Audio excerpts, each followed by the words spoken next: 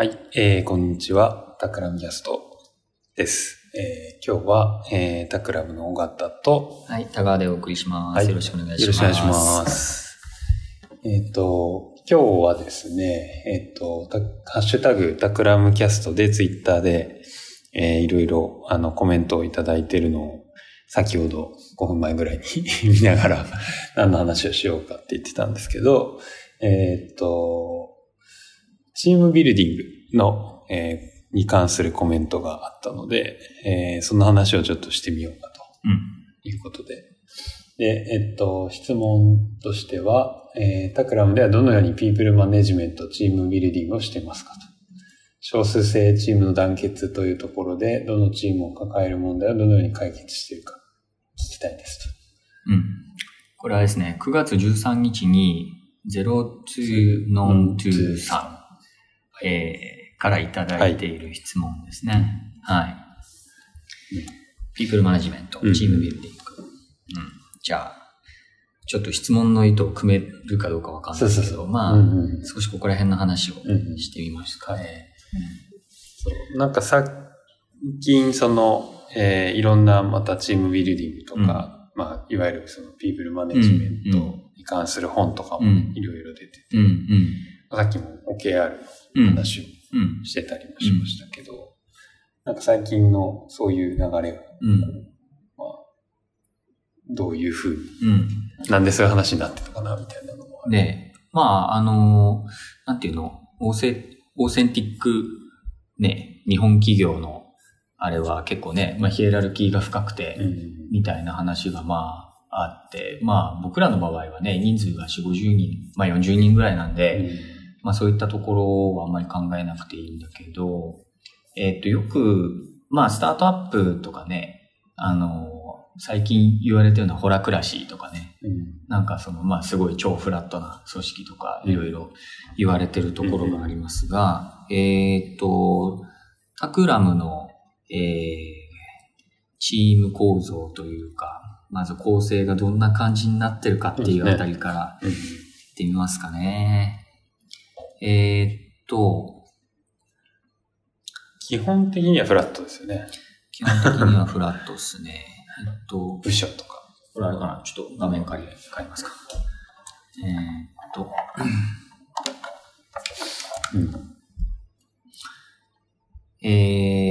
タクラムは今、仕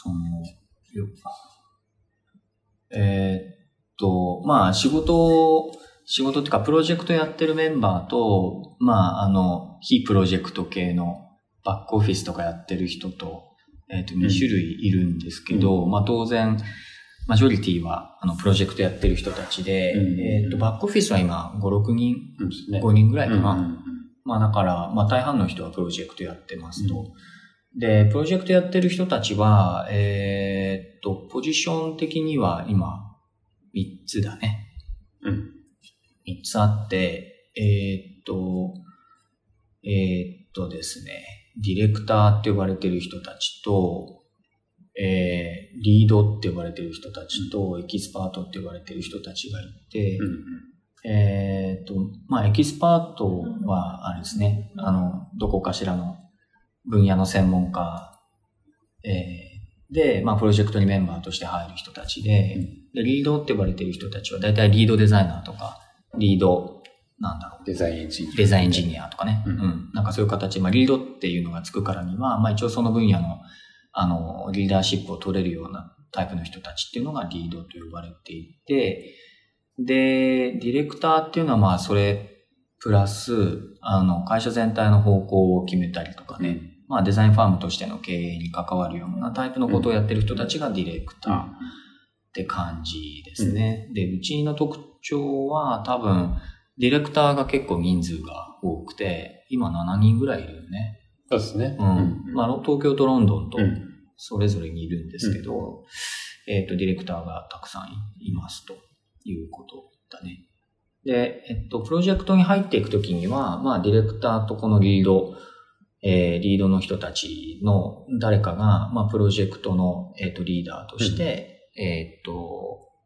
リーダーを務めると。で、そこに大体3、4人ぐらいの人が、入っていって、一チームができる。で、これはオンデマンドにできるので、部署とかそういう考え方はないですね。なくて、まあ、ディレクターっていう人とリードっていう人とエキスパートっていう人が、まあ、基本的には、まあ、フローティングしてる感じ。この区分けもね、結構1年ぐらいかけて議論しながら、今とりあえずこの形に落ち着いてると。で、まあ、それぞれ、求められる資質みたいなのはあって、エキスパートにはこういう、まあ、なんでしょうね、専門性と越境性と、まあ、学習スキル、ラーニングスキルとチームワーク。で、リードはそれにプラスしてリーダーシップかエクスポージャーですね。いろんなところに外に出ていく。と、エデュケーション、教育っていう部分も求められると。で、ディレクターになると、さらにそれにプラスして、まあ、会社全体のマネジメントとか、セールスとか、ところも見るというような。まあ、これがなんか、一応多分人視点で見た時の、まあ、キャリアパスみたいな感じにもなっているんですね。そうですね。で、チームはそういうふうに、まあ、毎回オンデマンドというか、アドホックというか、に作られていくと。そうね。毎回固定メンバーじゃなくてオンデマンドでやるので、大体そのプロジェクトが決まると、それをこう、やれる人たちを、社内の中から募って、まあ、チーム作ってやりますと。なので、なんかこう、長年固定メンバーでずっとこう、同じ感じで一緒にやってるって雰囲気じゃないので、毎回、あれだよね。ゼロからチームを作って、で、まあ短いやつだと3、4ヶ月とかね、長いやつだとね、もう何年もやるパターンもあるけど、毎回そのメンバーをシャッフルしながらやるので、そういう意味だと、なんていうのかな、あうんの呼吸みたいなものは、まああるにはあるんだけど、役割分担とか、まあそういうのは結構こう、チームによって毎回ね、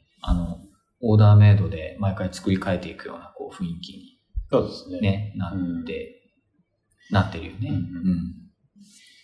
なんかさっきの質問で、まあ、どのチームを抱える問題、あとは少数精チームの団結みたいなことが書かれてて、なんかそういうふうにこう、みんなが同じ方向を向いて、まあ、頑張れるみたいなところをどう作っていくかみたいなことが、だとこの質問から読み取るとすると、その辺をどう作っていくのかみたいなところ。多分あれだよね、スコーピングとしては、そのプロジェクトチームベースの話と、なんかうちなら、タクラムならタクラムとしてのこの40人の規模の集団のこの一体感とか、まあ団結みたいなところとで、まあ2つ多分あるよね。で、プロジェクトチームで言えば、どうなんだろうな。多分プロジェクトのリーダーが結構こう、なんていうのかな、引っ張る。そうですね。感じだよね。で、僕らの場合は、さっきのディレクターとかリードとかっていうの、ポジションはあるんだけど、そのポジション自体はヒエラルキーではなくて役割だと思っているので、プロジェクトの中で一番、決定権のある人っていうのはプロジェクトリーダーで、プロジェクトリーダーなので、ここは、ディレクターがプロジェクトリーダーやるパターンもあるし、リードがやるパターンもあるし、だから例えば、僕は、とかね、尾形くんとかは、一応会社の中でのポジションとしてはディレクターなんだけど、他のリードが、リード、例えばデザイナーとかが持ってるプロジェクトの中に入ることあるよね。ありますね。で、そういう場合には、プロジェクトの中では、僕とか尾形くんは、その人の指示で動くので、もちろんね、言いたいことは言うけど、最終的な決定権っていうのはその人が持ってる。そこはすごくはっきりしてるよね。なので、結局デザインの仕事って最終的にスタイルとか、テイストっていうところにやっぱどうしても落ちていくと、まあ合理的に決められないこととかね、多数決にね、民主的には決められないことがあるから、やっぱり、誰の価値観を最終的にはこう優先をするのかっていうところがやっぱはっきりしてないといけなくて、なので、そこの部分については、まあ、自分だったらこうしないけど、まあ、リーダーがこう言うのだから、まあ、それはそこに、それを最大化するために、みんなが貢献していこうみたいなことの、その前提のなんか共有っていうか、それはかなりしっかりされてるよね。そうですね。なんかそこが、なんかよく、僕らの中でも言うんだけど、なんかなんだろう、価値観とか、なんだろう、テイストとか、実現したい世界観のその多様性については、それは愛の問題であって、We の問題ではないというか、まあそこはその個性っていうのがやっぱはっきり出てて良いっていうようなところは、あるかな。ただ、デザインプロセスについては、まあリサーチかなり入念にやって、まあインサイトを作ったコンセプトを考えて、そういうエグゼキューションに持っていくっていう流れ自体のプロセスについては、まあどのプロジェクトとっても、そうですね。ほぼね、同じ流れで。そうですね。大きなね、細かいね、何をやるかっていうところは、まああれなんだけど、大きなこう、フレーム自体は全員で共有しているので、そこについてはみんなね、動き方ははっきりしてるから、まあその二つかな。そこは We の部分で、まあ I と We をこう、しっかりこう、仕分けて、そこは混ぜるのは危険なので、混ぜずにやることで、まあ即席のホットチームでも、まあ動くことができるっていう、まあそういうのは、まあプロジェクトチームだとね、そういう感じになってるよね。なんか今、愛と We っていう話が出てきたんですけど、まあ結局まあ、それぞれ個人個人が思っている、向かいたい方向とか、まあセンスも含めて、まあ必ずしも完全に一致はしないみたいなところがあって、なんかそれをどのぐらい許容して、どれぐらい一致させていくかみたいなところが、なんかその団結が、なんか無理やりなんか団結しても。一緒になるね。同じ色にならなきゃいけないわけではないからね。なんかそういうのがやっぱり今からの時代の、そのチームビルディングとしてはすごい大事なのかなっていう。だから、まあもちろんなんかそういうのもなんか多分一人の個人として見ると、プロジェクトによって、ものすごく自分の好みっていうか、なんかそういう自分の目指す方向と一致したプロジェクトももちろんあるし、まあ、場合によってはその自分と違う方向性に向かっていく場合もあって、でもなんかその中で、なんかでもそういう自分の中で納得できる点とか、どう見つけていくかとか、なんか、っていうのもすごい大事なのかな。なんかまあ、手張りみたいな、あと、アンラーン、いわゆるアンラーンみたいな、やっぱ自分だけの自分と違う価値観と出会った時の、その対処の仕方みたいな。多分ここら辺ってさ、まあ、尾形くんもね、環世界の話とかもあるし、なんか自分の見えてる角度からのその世界の見え方っていうのが唯一絶対の解釈ではなくて、まあ別の角度から見ると違う風景が見えてるし、別のなんか解き方があるっていうことに対する基本的な、それ多分人間とか世界に対する解釈の仕方だと思うんだけど、まあ多分そこが比較的ベースが揃えられていて、そこら辺の議論ってすごくするじゃないんで、結局、まあ、それってあれかね、まあ、振り子とか、もともとなんか基本全部まあ、一挙もそうだし、なんか複眼とか言ってるのもそうだと思うんですけど、まあ、結局自分の見方だけが正解じゃないかもしれないっていう、まあ、ある種、謙虚さと、新しいものの見方とかに対する好奇心みたいなものとか、なんかそれと自分がいいと思うものを信じる、なんかそういうクリエイティブコンフィデンスみたいな、なんかそういう部分の両方がないと、多分、まあそういうマインドを持ってる人が集まってるっていうのは結構ベースなんかね、今言ってる二つのことって比較的矛盾的なことを言ってるんだけど、まあそれが、同時に成立し得るというか、し得るなみたいな体感としては多分みんな持ってるんだと思うんだよね、タクラムの人は。で、さっきのランアンランと近い言葉で、一時期ね、すごい言ってたけど、デタッチメントとアタッチメントっていう、まあ自分が作っちゃったものを、なんか自分の中にこう、抱きしめすぎてというか、握りしめて、手を離せなくなってって、スタックしてる人とか、まあ僕らもいろんな会社の人たちと仕事するので、そういう人ってすごく見かけるというか、で、それは人間の精神の、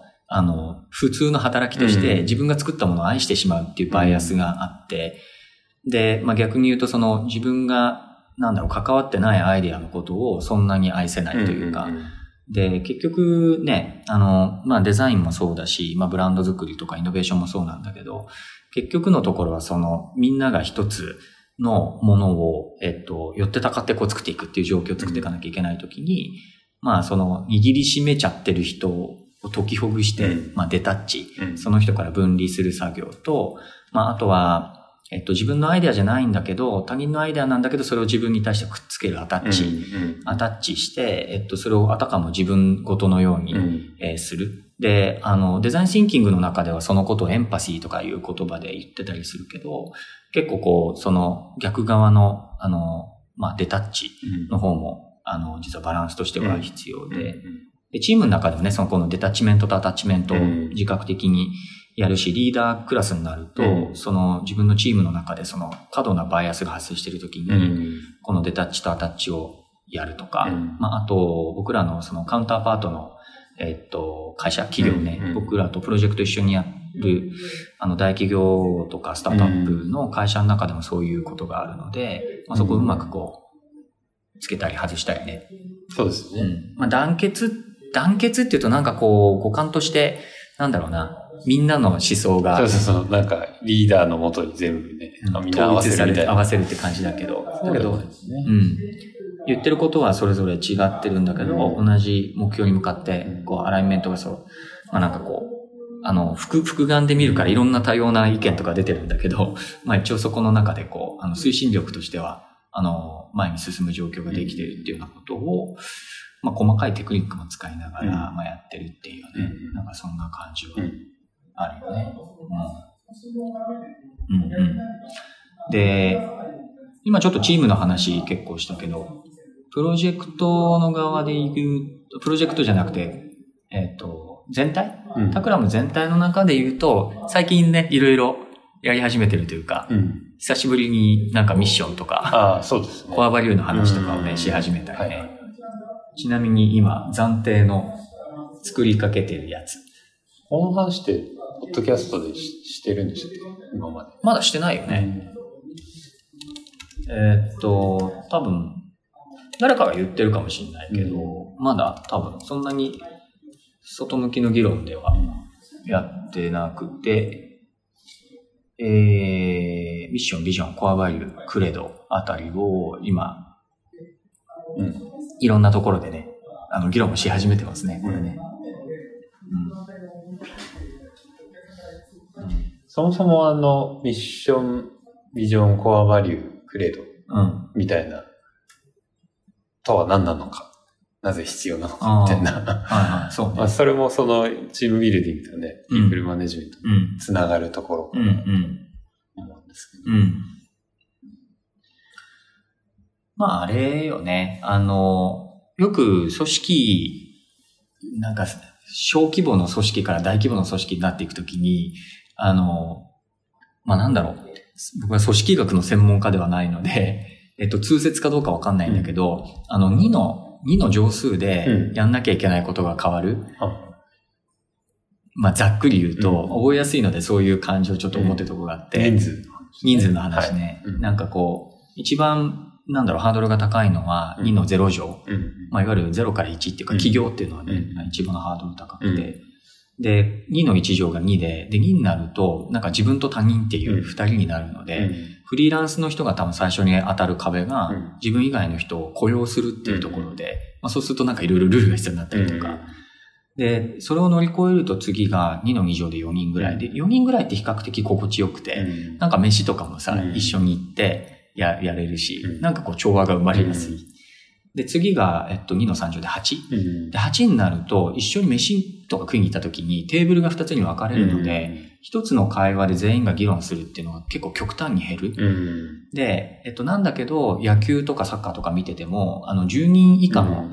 チームっていうのは、なんか一つの目標に向かって自然とこう、やれる、役割分担しながらやれるので、実はこう、建築事務所とか法律事務所とか、会計事務所とか、建築事務所とか、一人のプロフェッショナルの下に、お弟子さんたちが集まるタイプって大体この8人ぐらい、前後ぐらいでね。で、次が16で、16になると結構こう、マネジメントっていうのが顔を出し始めて、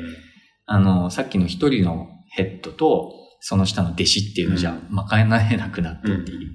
で、その次が、32。で、32は、だいたいその、中学校とか高校とかの一クラスぐらい、小学校とかの。だから一人の担任が全員とコミュニケーション取れる限界がそれぐらいで、で、その次が64。で、タクラムは今この32と64のちょうど間ぐらいにいて、で、多分、ここになってきた時に、まあ、ミッションとか、そのクレドみたいなものが多分必要になるフェーズ。で、次が128。で、スマートニュースの鈴木健から教えてもらったんだけど、大体人間のその、一個正体っていうか、の限界がそこら辺にあるらしく、で、2頃に256に行くと、もうちょっと分けないと無理みたいな。多分、今、まあね、俺たちもね、なんかその、企業と一緒にこう、まあ、1万人とか、例えば10万人とかいる企業と、ミッションとかを作ったりもしているので、あれなんだけど、タクラムの場合はあれだよね。比較的ずっとバリュードリブンで来ていて、好奇心が旺盛とか、越境とか、全部基本的に価値観の話なので、バリュードリブンだったんだけど、まあ、人が増えていくときに、一人の担任の先生が全員と喋れないっていう状況になったときに、多分その、会社っていうか、まあ、集団組織として、何を、した方がいいのかとか、逆にこれはすべきじゃないのかっていう、多分判断の基準合わせのところで、ミッションとかクレドとか、まあ、ビジョンとかっていうのが、まあ、ある方が、まあ、判断のスピードが上がったりとか、まあ、ぶれなくなるので、基本的になんか、この手の言葉って、迷い事が出た時に、誰が判断しても、同じように判断できるというか。やるべきかやらないべきか判断したい。みたいなことですね。で、今、タクラムは、ミッションとビジョンでいくとミッションを今、考えている途中で、暫定で言うと、まだ認められていない価値を見出し、社会に実装するっていう、まあ、この一文を今ミッション化しようという叩き台でね。これも結構いろいろね、議論したね。なんかやっぱりこう、まあ、さっきの話じゃないですけど、それぞれの個人が、それぞれ、まあ、基本的にはこう違ってよくて、その違いを認めながら、なんかその共通するお互い助け合って、こう、なんか一つのそういう、より良い世の中というか、社会とかを、作っていこうっていう時に、多分それぞれの価値観とかを認めながら、やっぱり生きたいなっていうのがあって、まあそれをなんかまとめて、それこそこうインクルーシブに、包含するような言葉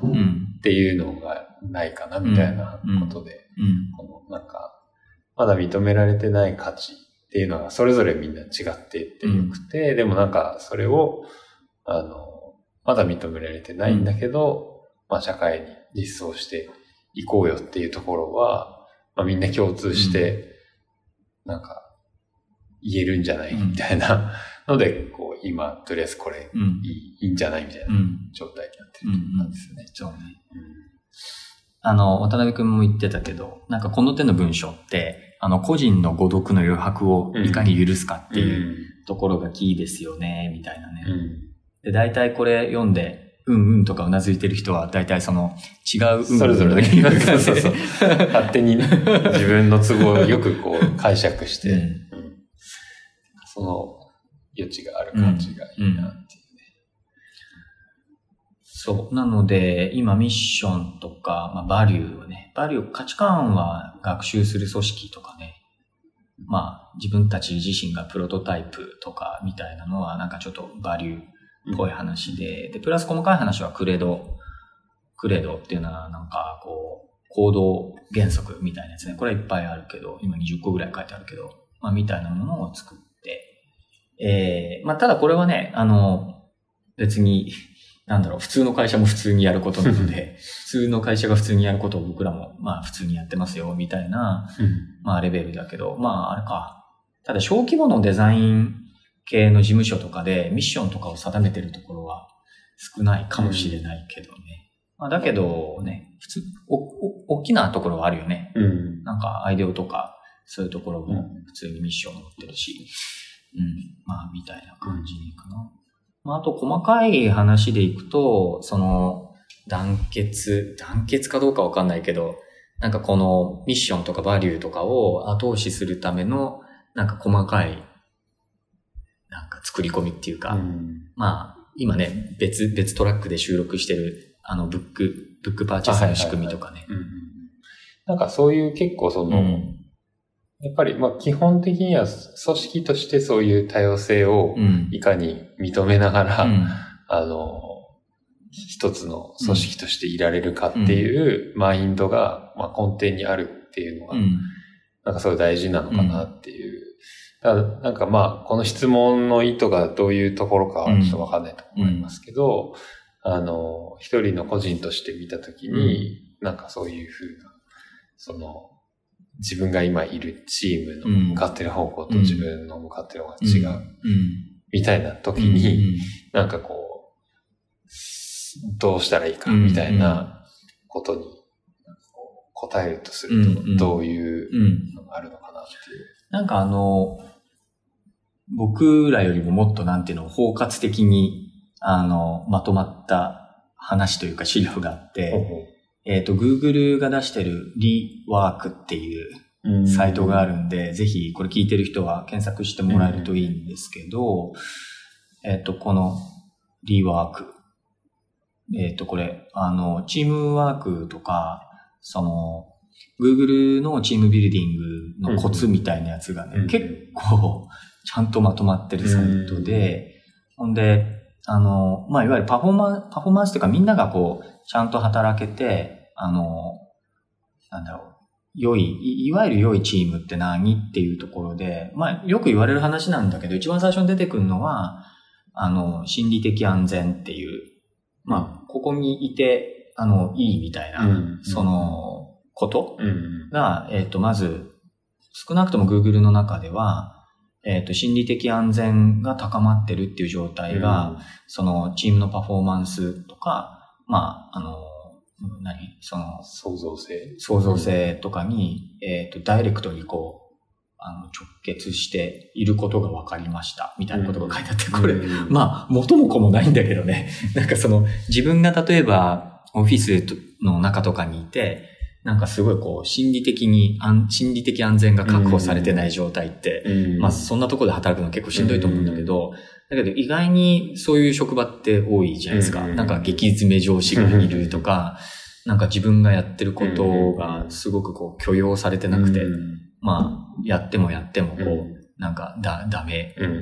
としか言われないとか、なんか感謝されないとか、例えば認知されないとか、なんかそういうのって全部心理的安全をこう、なんていうのかな、その、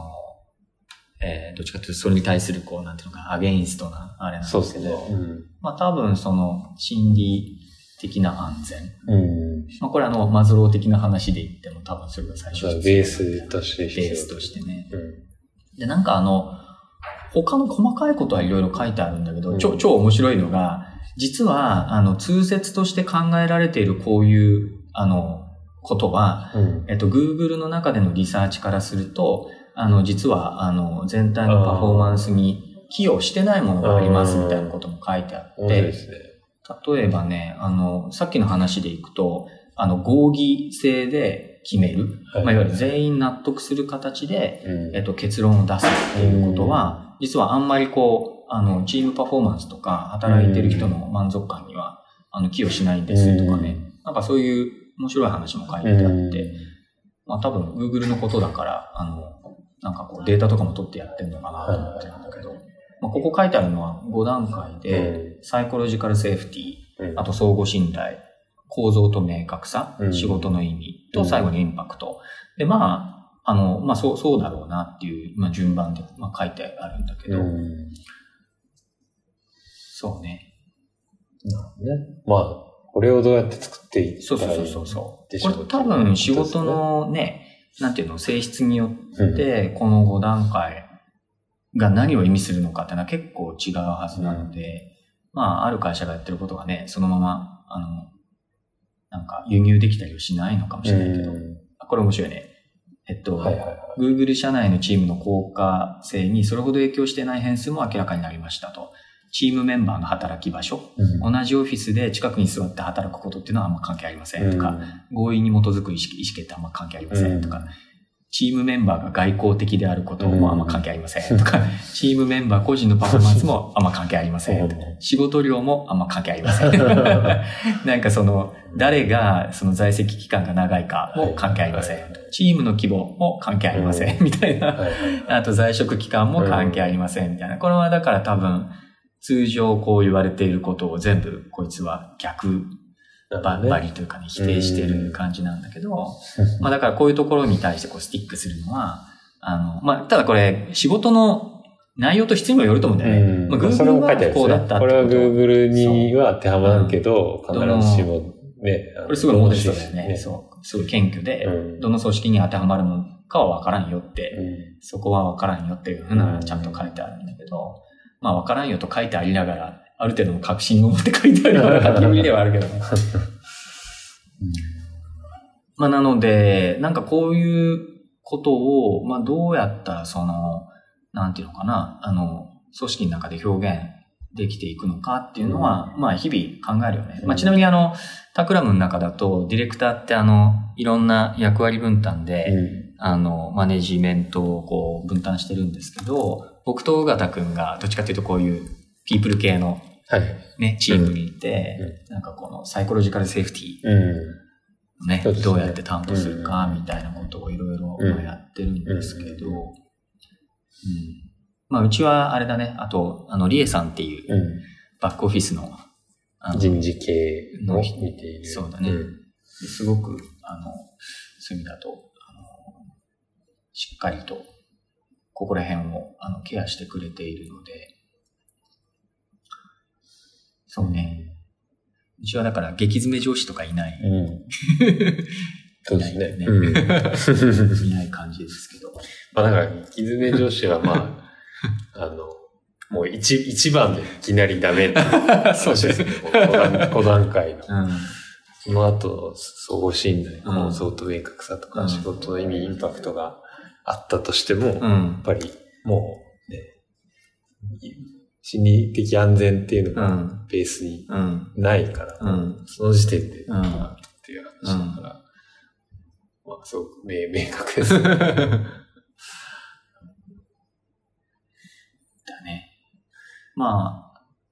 で、あとは、まあこういう、なんつうの、基本の構造みたいなやつはね、フレームワークである程度、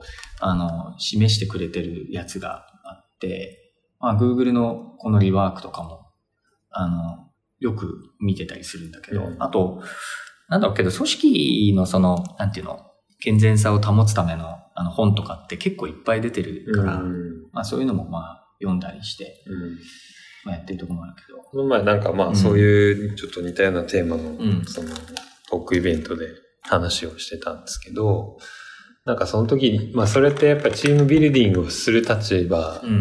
だと、そういういろんな本があったり、どういうふうに評価すべきであるみたいなこととか、なんかこう、チームをどうマネジメントしていくかっていう側の話はいろいろあると思うんですけど、やっぱりなんかこう当事者としてそこにいて、心理的安全性が保たれてない状態にいる人とか、なかなかこう自分が持っている価値観が、まあ評価されないとか、っっていうような、こう、やっぱ悩みを持ってる人って結構いるなっていう、その時、そのディスカッションでこう、来た人ともいろいろディスカッションしてて、まあ、やっぱすごいそういうの、そういう組織とかってまあ、多いんだなって思って、だから、でもその時いろいろ議論して、まあ結局はでもやっぱり、もし本当にそういう立場でその場を変えられない、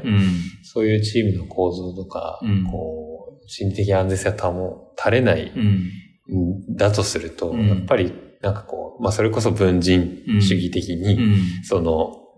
ういうのが保たれる場所を他に探していくしかないんじゃないみたいな、まあ話はあって、で、そういうのもなんか、こう世の中の流れとしては副業とかね、なんか、まあ仕事じゃないかもしれないんですけど、なんかこう、やっぱ自分のその存在がこう、認められる場所っていうのを作ると、まあ、完全にそっちにね、いきなり移るってことじゃなくても、なんかそういうものが保たれるのかな、みたいな話をしてて、そういうのも一個は、まあ、アドバイスじゃないですけどね、なんかあるのかなっていう話をその時してましたね。まあ本当あれだよね。なんだっけ、ほら、非依存は依存の分散みたいな。ああ、そうそうそう。それ、僕が読んだのと違うかもしれないけど、その自立と依存みたいな話で、自立してるっていうのは、その依存先を減らしていくことだと考えがちなんだけど、そうじゃないと、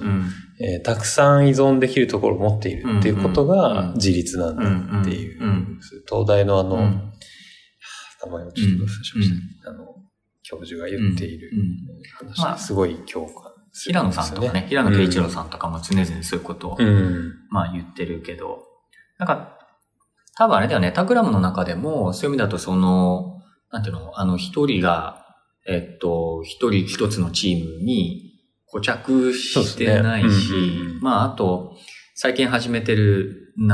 アクティビティみたいな、なんか制度とかも、なんていうの、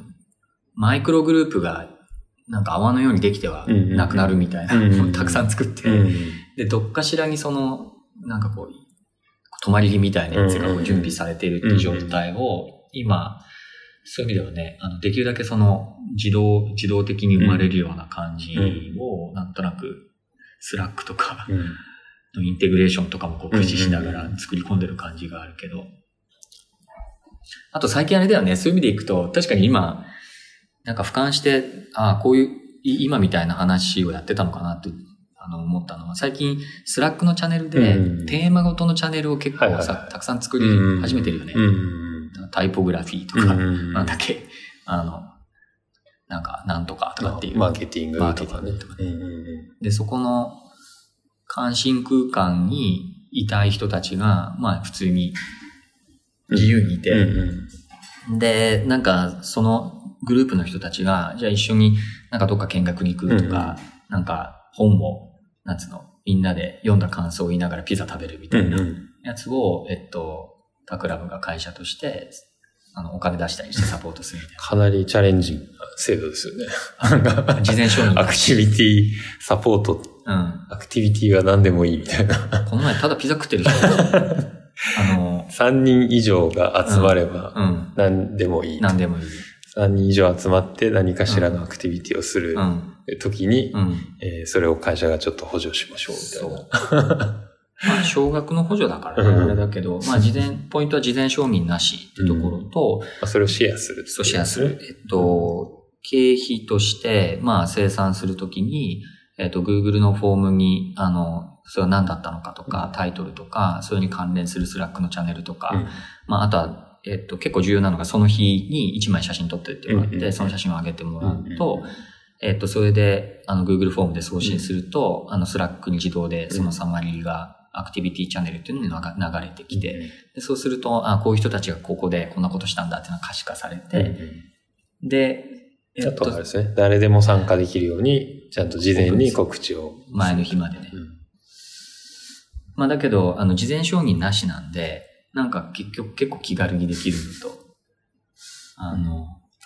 まあそういうこう緩い横のつながり、いろんなつながりをこういかになんか作っていくかみたいなのが、そのベースとしては、思想としてはありますね。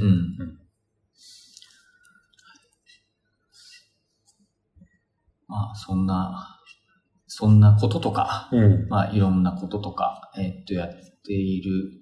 感じで、まあけどあれだよね、そういう、なんかこう、魔法のなんか杖っていうか、なんか銀の弾丸が一個だけあるっていう感じじゃ多分ないので、なんていうの？日々だよね。日々こう、アイデアをそこに投入し続けるというか、で、多分人数が増減したりすると、多分組織のネイチャーが少しずつやっぱりシフトしていくので、なんかその変化を、常にこう、なんかウォッチしながら、なんか足りない、まあその、既存の枠組みと、その実際起こっているその現状とのギャップを、まずは、認識して、まあそこに対して何をこう投入すると質的に何が変わるのかみたいなことを、まあ結構プロトタイプっぽくね。アクティビティも超面白くてさ、確か3日前に告知を最初そうでしたね。してねっていう話にしてたら、こうシーンとしてて、ちょっとハードル高すぎてたなと思って、始めて3日目ぐらいに、3日前改め前日まででいいですってしたら、そこボワーっと増えてみたいなね。なんかその、ウェブサービスの作り込みみたいなのにちょっと近いところがあるんだけど、人ってやっぱりこう、いろんなね、ツボで反応したり反応しなかったりするんで、まあやってて面白いですけどね。まあ、こういうのもなんかデザインの一環としてやってる感あるよね。なんかね。まあ今後もね、多分いろいろ変わり続けていくと思うので、またこんなこと始めたとか、これは、言ってたけどやめましたとか。あり得るあり得る。あそこで言った、アクティビティチャンネルがやっぱり継続できませんでしたみたいな。そういうのもまた、ポッドキャストで、逐一紹介していけると。この前ね、さっき出たバックオフィスのリエさんが導入した肝入りの社宅制度が、そうね。2ヶ月で高まるみたいな。普通のバックオフィスだとありえない。まあそういうね。ピボットが。プロトタイプ。プロトタイプ。ということで、いただいた質問に答えているかどうかはわかりませんが。わ